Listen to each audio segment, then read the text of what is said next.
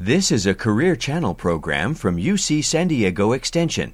Visit us at uctv.tv/careers for videos, employment news, and trend articles to help recent college graduates and those in career transition bridge to better employment. Welcome to our segment of Job 1 at the Career Channel at UC TV Extension. Great to have you here. Our guest today is Ed Abeyta, PhD. This segment is really about all of the programs that UC San Diego and Extension have for young people that are finishing high school or going into high school or deciding whether to have a career or go on to college after a career.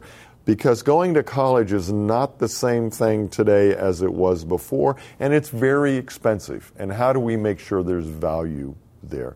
So Ed, you've got all sorts of programs for kids, even preparing them after they've been accepted at UCSD. Well, what we've learned is, to your point, the traditional model of going just to college is changed. There's more risks involved. Students are going to be paying a heck of a lot of money in an investment that has consequences if they're not on point and focused and ready. When we look at the national debt for students with student loans and things that's an economic crisis, frankly. When you are coming out traditionally, and let's say even 30, 40 years ago, instead of starting a family, there's a different mindset now. You're having to factor in not just your rent, but also the student debt. Or a down payment on a house. And that's scary. And for parents and for educators and for our national leadership, we've got to start rethinking. It's not just about going to college. We're not saying that going to college is not the thing to do. It's how we prep the pipeline, the talent pipeline. In high school, that's where we come in. So at Extension, we have always prided ourselves to being lifelong learners, but really, we started at 25. There was a model we used to have is once you got out of college, then you sustain through Extension, whether it's a certificate, lectures. Something you had to have. Right. Your boss said, go get this certificate, learn this, right? You got it. And so what we're actually looking at, really, let's start a little earlier.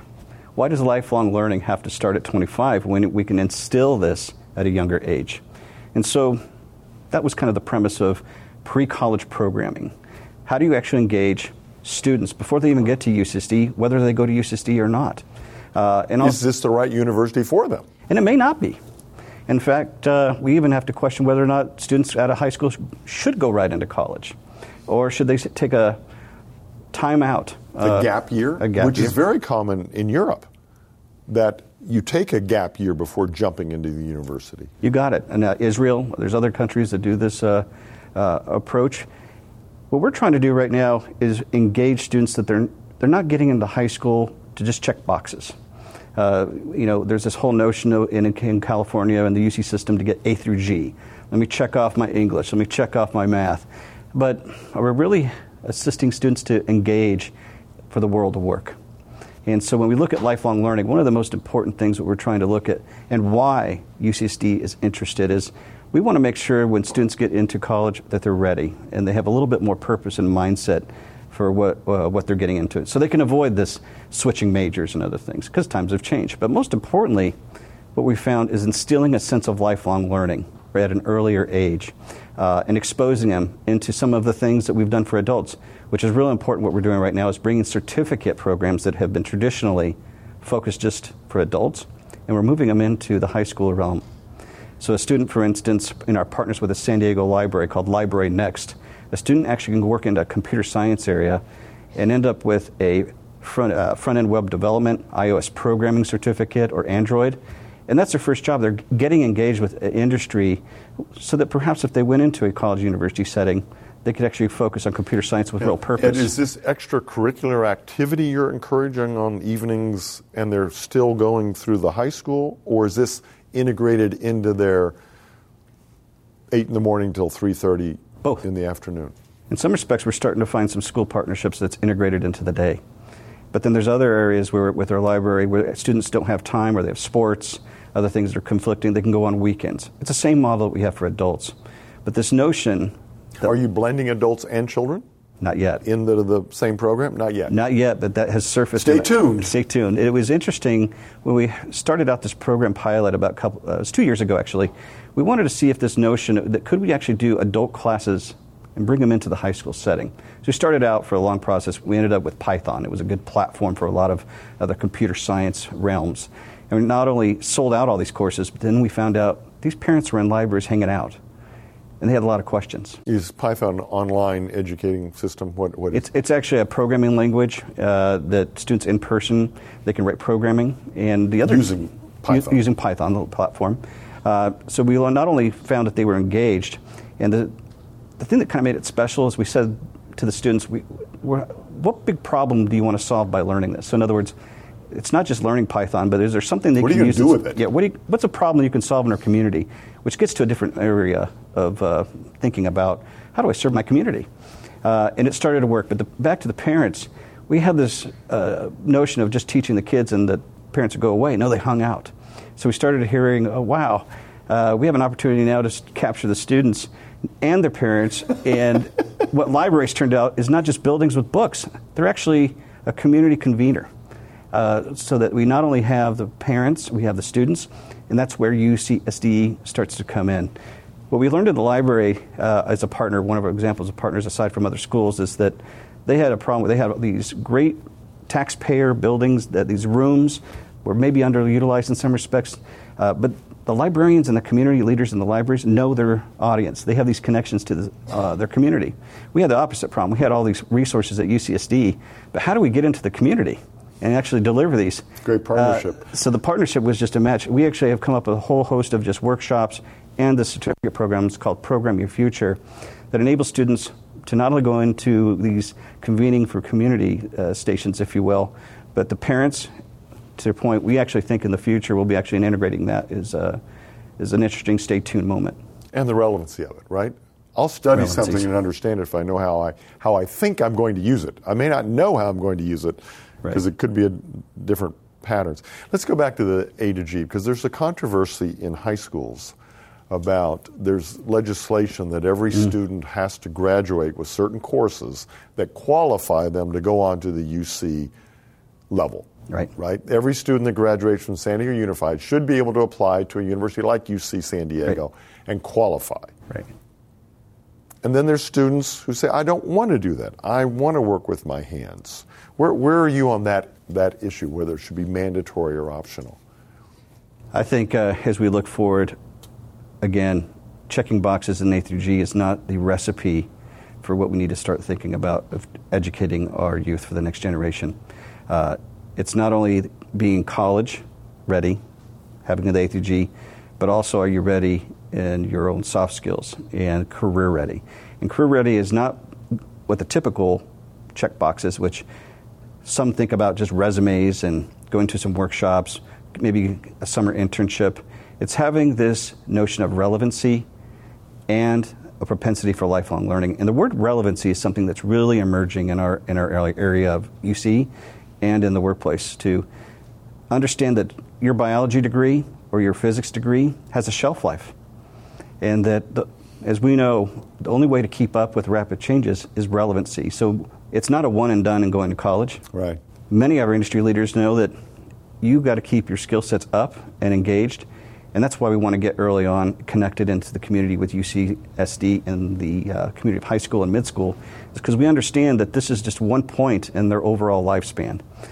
Pre-college, we're getting them ready for career and college ready. Then perhaps if they do choose to step out and go into the workforce, that's okay. Perhaps they come back into UC, get their degree. That's one area. But then there's a whole notion of sustainability of relevancy, and that's where I think Extension is really excelling in our certificates, our lecture series, our ongoing engagement with knowledge and new knowledge that's emerging.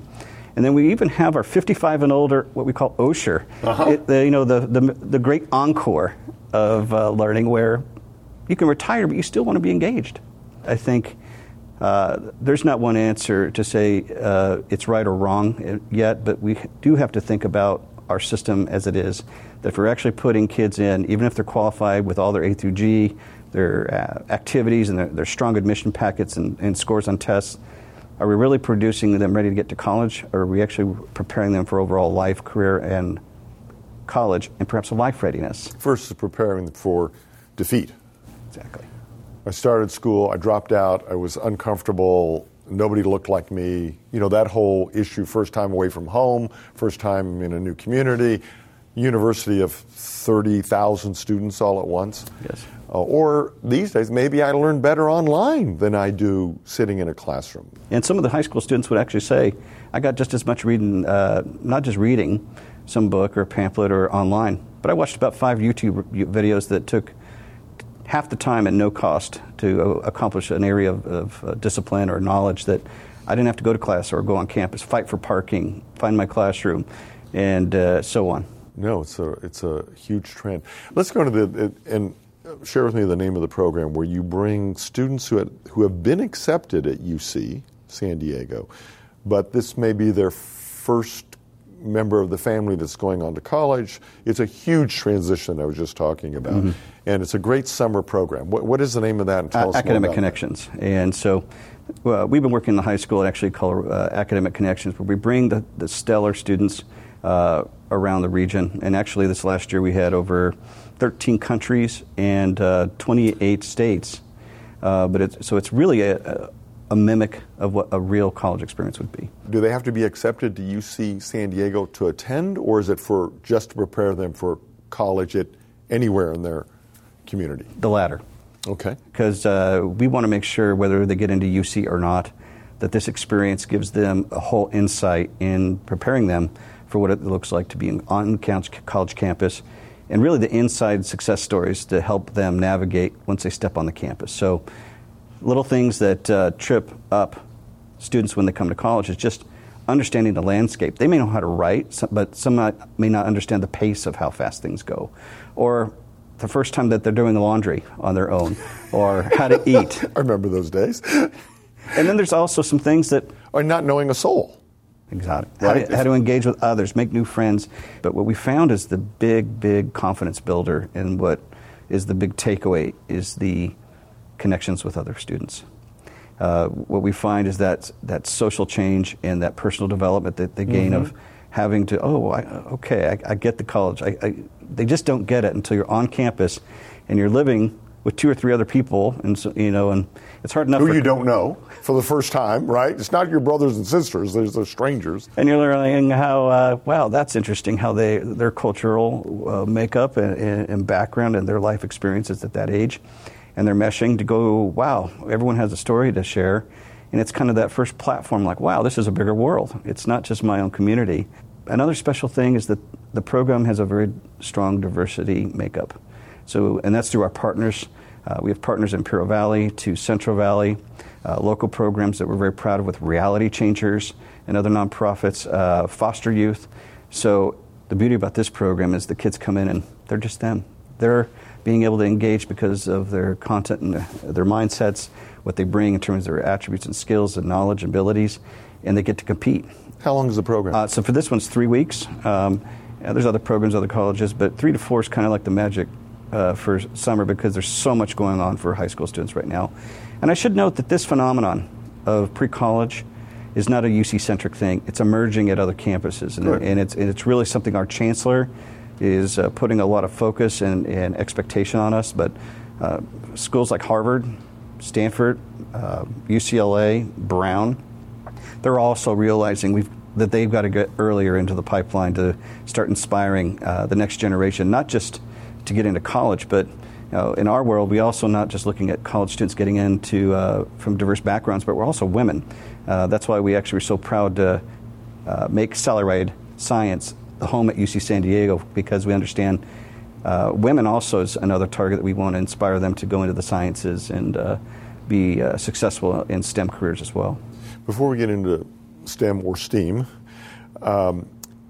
what year in high school is best to apply for that? Is it between your junior, senior, or after your senior? Or we recommend actually sophomore. Oh, sophomore. Yeah. Oh. Even earlier.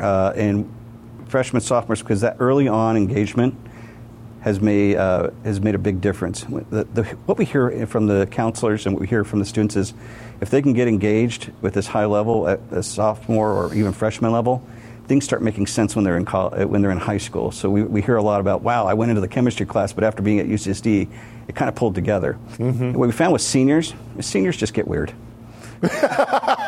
they're at a point. Well, and hopefully they've already made their conclusion, right, or what at that point they pretty much going to do. That's exactly right. At that point, they've had some idea, but they want to go into college. Are they going to do the gap year?